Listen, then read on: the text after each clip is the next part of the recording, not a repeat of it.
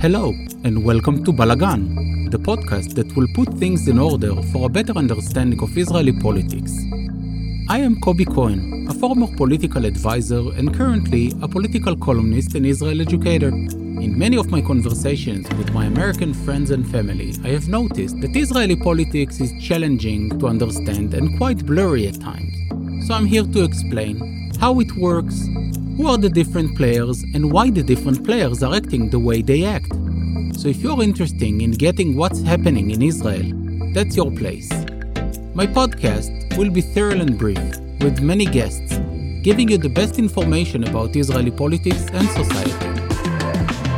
It will deal with the structure of the political system in Israel, the different groups of interest, the players' history, along with analysis of what is happening today.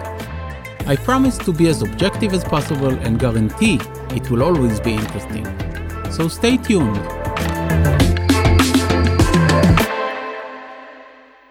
Hello and welcome back to Balagan. September 28, 2000 marks the start date of the Second Intifada, also known as the Al-Aqsa Intifada. More than 1,000 Israelis and 5,000 Palestinians died throughout the 5 years of the Second Intifada. The spark, the official spark, was Ariel Sharon's, then the head of the opposition, visit to Temple Mount. Today, along with my guest, Dr. Ido Zelkovich, we're going to discuss what happened, why did it happen, what were the implications politically and socially on both societies, the Israeli and the Palestinians, and was Yasser Arafat at any point was a true partner for peace. Ido is a senior Middle East lecturer at Haifa University and the IDC in Herzliya. He is the head of the Middle Eastern Studies at the Academic College of Israel Valley. He is a senior research fellow at the Haifa University and was a visiting professor in the Political Science Department in the University of Minnesota. Ido, thank you very much for joining us today, and I'm sure that you have a lot to shed about what happened in the Second Intifada. Thank you, Kobe. It's a great pleasure to be over here with you today. So, what happened? I mean, was it really just because Ariel Sharon went to visit the Temple Mount, or Arafat was looking for something to light up the Palestinian people? Let's try for a couple of minutes to look at the broader picture. I mean, a lot of people don't remember the spirit of time. We are now in the end of the 90s. It was the days when the Oslo Accords were about to get to their end. And a lot of people don't remember, but the Oslo Accords, well, back then in the 90s, were managed in a way that both of the sides, the Israelis and the Palestinians, decided to jump into the water to run this very complicated process. They didn't accept the mutual ending point. We started the process back then in 1994, and it was crystal clear that it's supposed to be ending in 1999. The Palestinians accepted the process to end with a vital and independent Palestinian state, while there was still an ongoing debate in Israel if we should go and continue with this process or it should be stopped. As part, and I don't want to discuss this point right now too deeply, but as part of, I would say, rejection of this process among Israeli rightists, there was a political violence. We should remember that the late Prime Minister Yitzhak Rabin was murdered by a Jewish terrorist as a as act of resist to this process. So both of the sides, the Israeli and the Palestinian, were facing a lot of, I would say, obstacles along the way. But when we approached the year of 99, the last year of the millennium. Also to the millennium, but to this agreement. To the agreement, right. Yes. There were high expectations on the Palestinian side that Israel will continue to withdraw from Palestinian territories in the West Bank, and there is going to be a real Palestinian sovereign state that will be established by the Palestinian Authority. And during the last stages of the process where the Palestinians realized that their dream is not going to be fulfilled. Now giving you the Palestinian perspective for those days, because I really do think that from the Israeli side, well, Israeli didn't decide where they want to head. And if you don't decide when you want to go, well, Admiral Nelson said once that if you don't know where you want to go, no wind can take you there. And this is, I think, part of the Israeli story, by the way, until today, but it's another point to mention. Another story. That's another story. I think that in the moment of truth, because the Palestinians had back then very high expectations, there were a lot of energies that were ongoing in the streets, and they had to decide where to utilize this energy. Arafat realized that the process is not leading to where that he expected, and beside it, I think that in this moment of truth, Arafat had to take a real crucial decision if he wants to be remembered as the founder of the founding father of the Palestinian state. And in order to be remembered such as, he had to give up a lot of his dreams. Arafat, I think, in this point decided that he don't want to be remembered in the Palestinian collective memory as the one that surrendered to the Israelis, as one that actually gave, from his own perspective, Palestinian lands to the Israelis. And there was sort of a regression in Arafat's approach to the peace process. But do you think that he got to this point before or after the Camp David meeting, with the Prime Minister at that time, Ehud Barak, and the President Clinton?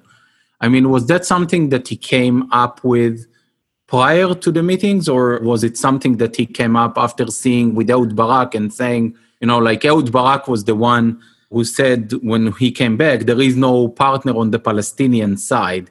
So I'm wondering, from what you know, if it's something that he came up with from the beginning. I think it was all the time in here. This is something that was going on in his mind I will not say 24/7, but all along the road.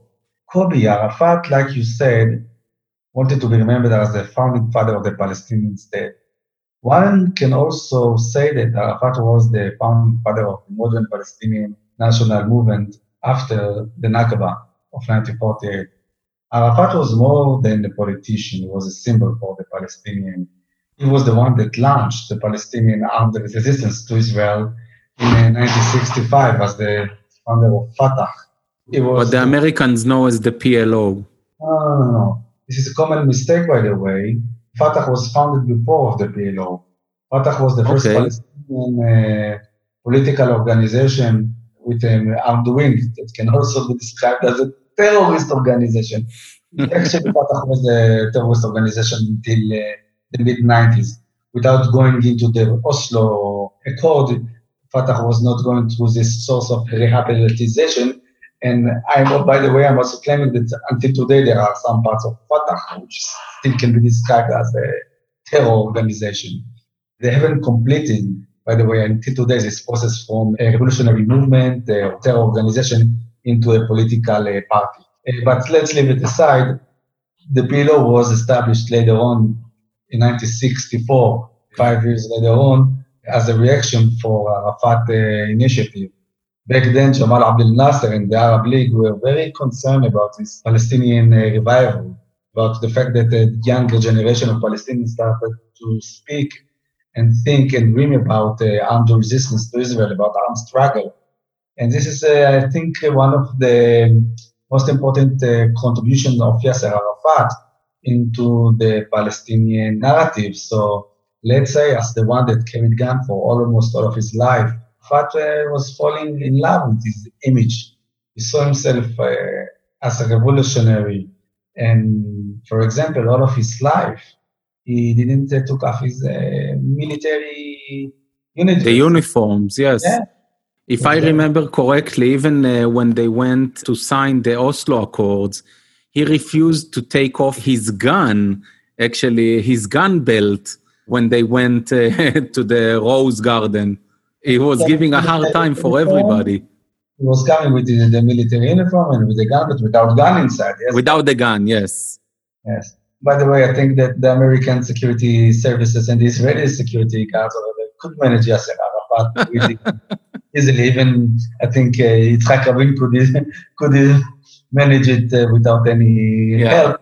That's a classic case of a political leader that was still, I think, living his past and he was not ready, I think, maybe psychologically to doing this makeover in the end of the day. And when suddenly the option of leading a struggle, resistance was back on the table, Arafat warmly adopted this choice.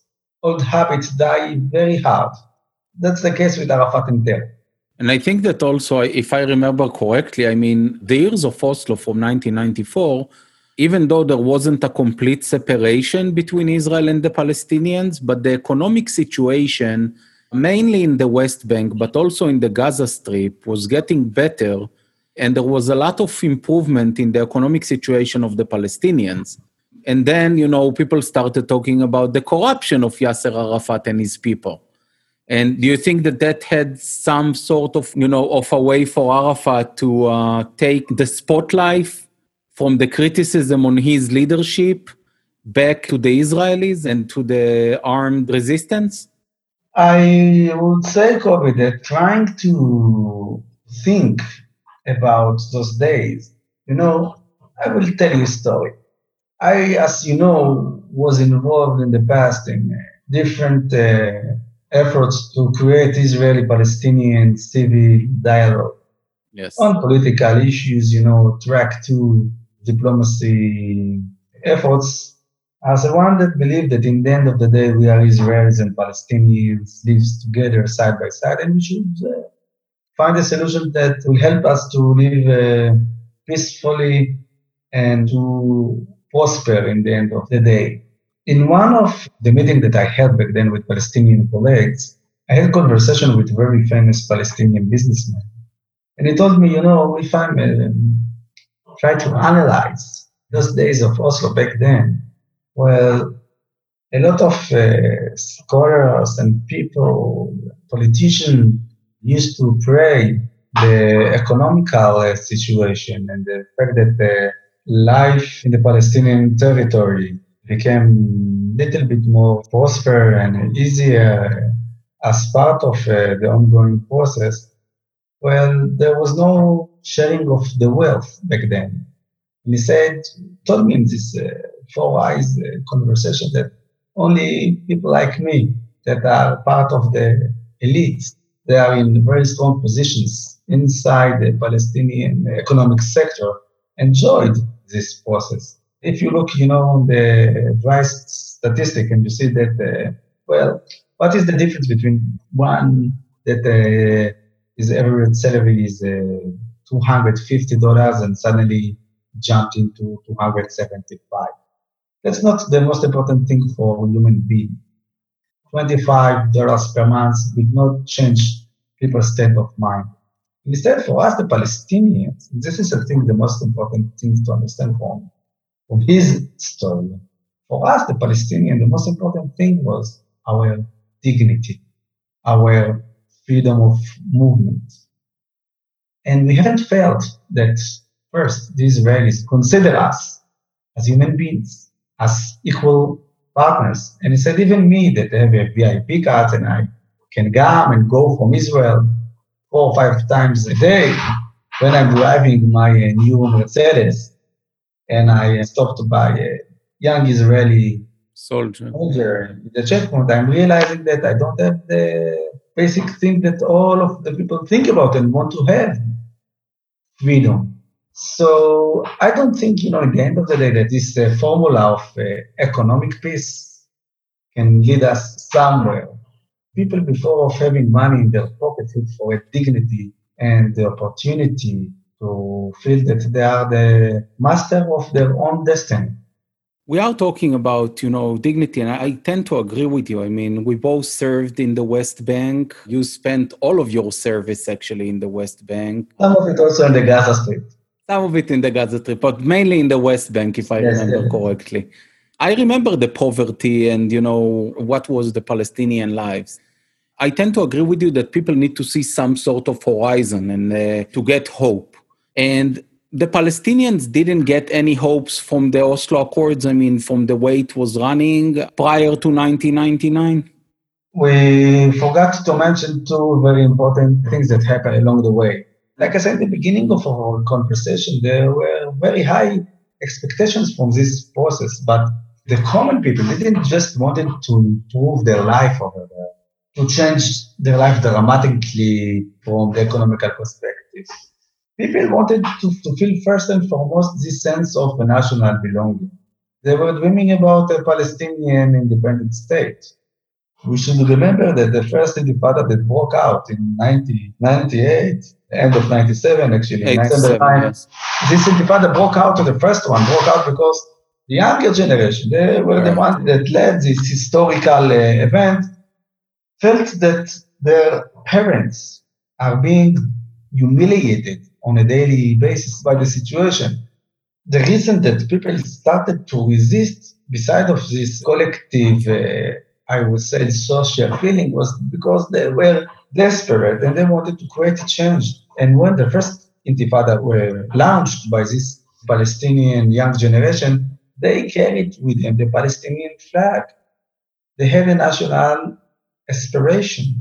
They wanted to be the generation that created change. They saw themselves as a historical generation, which is historical task is to create and build a Palestinian state that will be established by a popular resistance.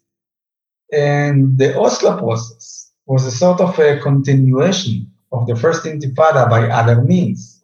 A return of Yasser Arafat and the PLO leadership from Tunisia, and from other places, was a sort of sign for the future. One of the most important, and I think the problematic also, pillars of the modern Palestinian identity, it's the right of return, which I think is more a claim of return, but let's be more... That's also for another topic that we're going to discuss. How UNRWA is failing the Palestinians. Let's stick to the Palestinian narrative.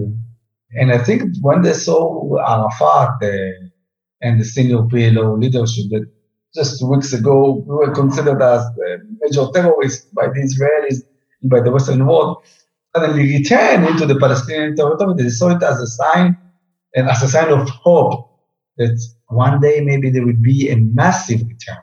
And from there on, they wanted to see how a Palestinian state would be built by the PLO, because since the 70s, let's say, even the mid-70s, exactly 1974, after the PLO received his political status as the sole legitimate representative of the Palestinian people, they started to function actually as government in exile.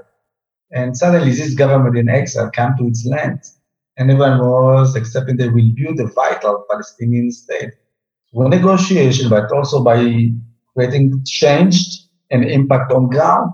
And the Palestinian Authority, well, didn't deliver the goods in the end of the day. I would say also that if you want to see sort of, let's say, a continuity between the first intifada and the second, the first intifada was led by the younger generation that saw their parents humiliated. And until this point, I think, there were, I think, more, I will say, social and political connections between Israelis and Palestinians.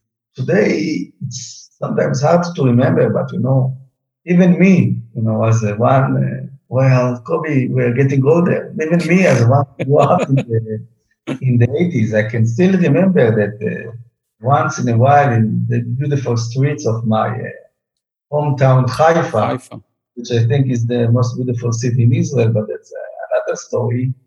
We could see in our streets, Palestinian cars goes once in a while, with the Palestinian plates. Yes. Were colored in orange. Yes. A lot of Palestinians used to walk in Israel. It was pretty common that 4 or 5 Palestinians even renting a plate in Tel Aviv, Haifa, Beersheba, Jerusalem. I lived in Jerusalem. I remember those plates and those cars all the time. So I know what you're talking about. it's not a romantic, memories, then there was not equally a relationship between us and them, between Israelis and Palestinians, but they knew us and we knew them. And there was sometimes even strong personal ties. Politically, if you want to communicate with someone, to reach an agreement to reach in the end of the day, to agreement with him, you should know him. And since the Oslo Accords, and by the way, I think the majority of the Israelis wanted, by the way, we moved into another, period in this complicated relationship between the Israelis and the Palestinians. We moved into the area of separation, physically, politically, economically, by far, yes. And now with the separation wall, which technically lies on the green line, you can say that the separation is almost complete because you don't get to see Palestinians as you used to in Israel. I don't remember where I read it, but it was a long time ago. Somebody said that we got used to see the Palestinians only through the telescope, through the guns telescopes. Mm-hmm. And, I remember as a kid that I used to see a lot of Palestinians, but I don't know these days how many Israeli kids get to interact with Palestinians, or Israelis in overall to interact with Palestinians, besides what we see on TV. Yes, and for the current young Palestinian generation, even two generations, if you would like, for them, the only image of Israel is that in their mind is the image of the soldiers, or the settlers. Right. And by the way, from their own perspective, the settlers and the army comes together. They don't see the settlers in the West Bank as a civilian population. They see them as a part of the Israeli establishment over there in the West Bank. This is the Palestinian perspective. Now, let's go back to the 2000 Intifada, the Al-Aqsa Intifada. So the generation that led this Intifada, that confronted the Israelis, were the generation that didn't knew the Israelis, that grew up as small kids in the days of the first Intifada, and later on in the days of the Oslo Accord. For them to continue the struggle against Israel is also their way to show their parents or their older brothers that they are carrying the guns, the stones, and the revolution to its next stage. There is also another very important point I think that we should elaborate on. If I'm thinking about those days, back then I wasn't a historian. You were younger, a lot younger. I was younger and more beautiful. And today I'm just younger. Yes, you're still handsome. We just aged. We're not getting older, we are aging. Yes, no. Back then I was young and beautiful. Today I'm just young. I remember that when the clashes started between the IDF and the Palestinian, first the Palestinian protesters and later on the Palestinian security establishment jumped on, decided to join the protesters, and the struggle was joined by popular resistance and armed resistance. I think that the IDF was ready. Everyone was ready. The launch out of the second Intifada, it wasn't caught the Israeli army by surprise. So nobody was really surprised of the second Intifada beside the Israelis, not the Israeli army, not the Israeli government. The army, as far as I remember it, I'm trying to analyze it now, not as only one that was there, but also as one that have a 20 years perspective to realize and to understand it more deeply. I think that the IDF was ready. It wasn't surprised by this Intifada. Until today, there is still ongoing debate if the second Intifada was planned ahead by the Palestinian Authority, or maybe it was a popular Intifada. Yeah, popular Intifada that was a historical event that launched from bottom down and suddenly created big waves of violence that turned into created a dynamics, confrontation against the Israeli side. I think that the truth is somewhere over there in the middle. In the middle. When Ariel Sharon traveled to the Temple Mount, that was only an excuse for the Palestinians to let all of these energies that I mentioned before to spread away. But who benefited from it? I will elaborate on this point in a minute. But Kobe, that was, I think, the biggest mistake that the Palestinian Authority did, that they let the streets to take over. Mm-hmm. When you let tiger to get out of his cage, no one can know what the tiger is going to do. Right. That was actually what was going on back then. So what you are saying is that Arafat didn't plan it, but he was more like riding the wave instead of leading the people. And furthermore, after he started to ride the wave, he also tried also to play Castro. Right. Listen, this was part of character. This is the guy. And, in the days of fighting, in the days of clashing, he was alive. That gave him reason to live. He liked all of these pompous speeches. Yes. And all of these cliches.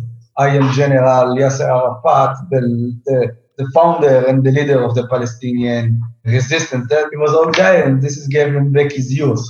And I really do believe that after he realized that he cannot sign an agreement that will lead into Palestinian states that clashing with his own personal life story, I think maybe even choose personally to continue the struggle, to continue the Intifada, and to die while struggling, to be remembered as one that didn't give up. So he wanted to be remembered as a shaheed, as the Arabs call it, as a martyr. Yes, in Arabic. and one should also remember that during the Oslo days, he was bashed by Hamas, not only him personally, but also Fatah.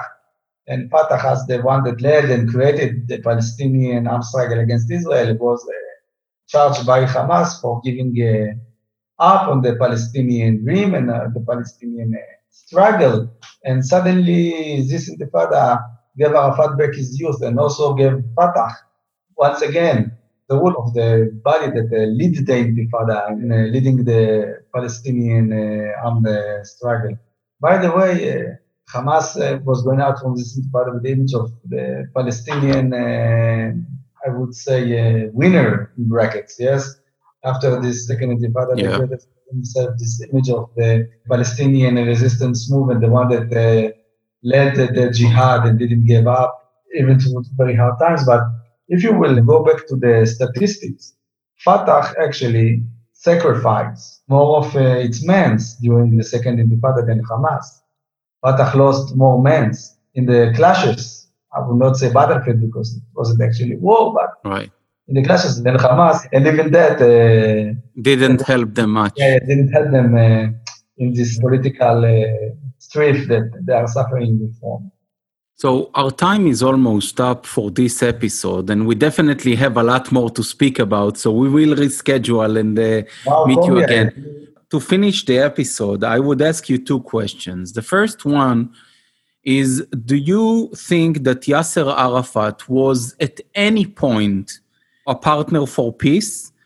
And would you consider the second Intifada to be the breaking point for Israelis and Palestinians' support on the two-state solution? Well, very, very good questions. I will say the following. Arafat was a very complicated person. I don't know if he was ready for peace or not. I really do think that in the end of his life, like I said before, he wanted to go back to his past and to live according to the principles that he viewed for the Palestinian national movement during the 60s and the 70s. But it doesn't matter if Arafat was really inside for peace or not. In politics, you should deal with the leader of the other side. We not choose our partners. Therefore, I cannot say if Arafat was a partner for peace, yes or not. It's very hard to give you a short and clear answer on that. Arafat was the leader of the Palestinian national movement. So he was to address for a dialogue.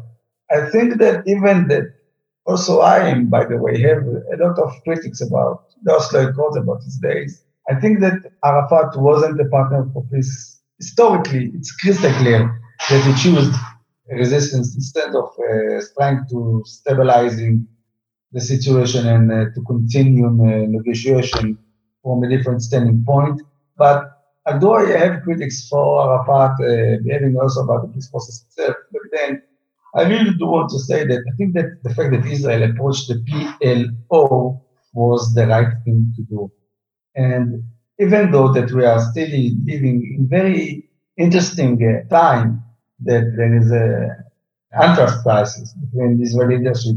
There is no trust at all. There is a real crisis between our leaderships, Israelis and Palestinians. I think that, and although that the peace process is on hold, is in freeze for the last even decade, yeah, the two-state solution is still alive.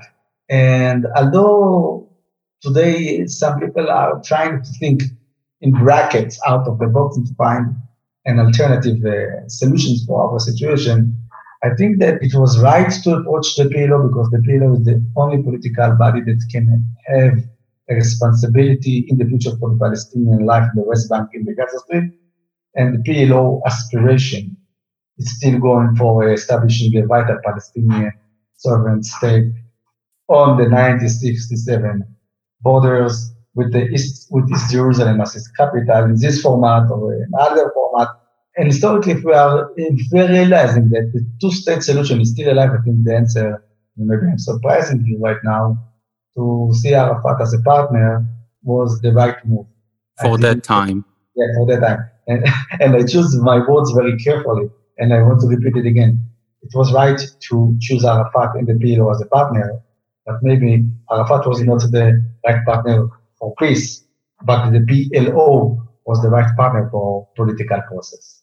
And so that's my complicated answer for this very hard question. And the second one was?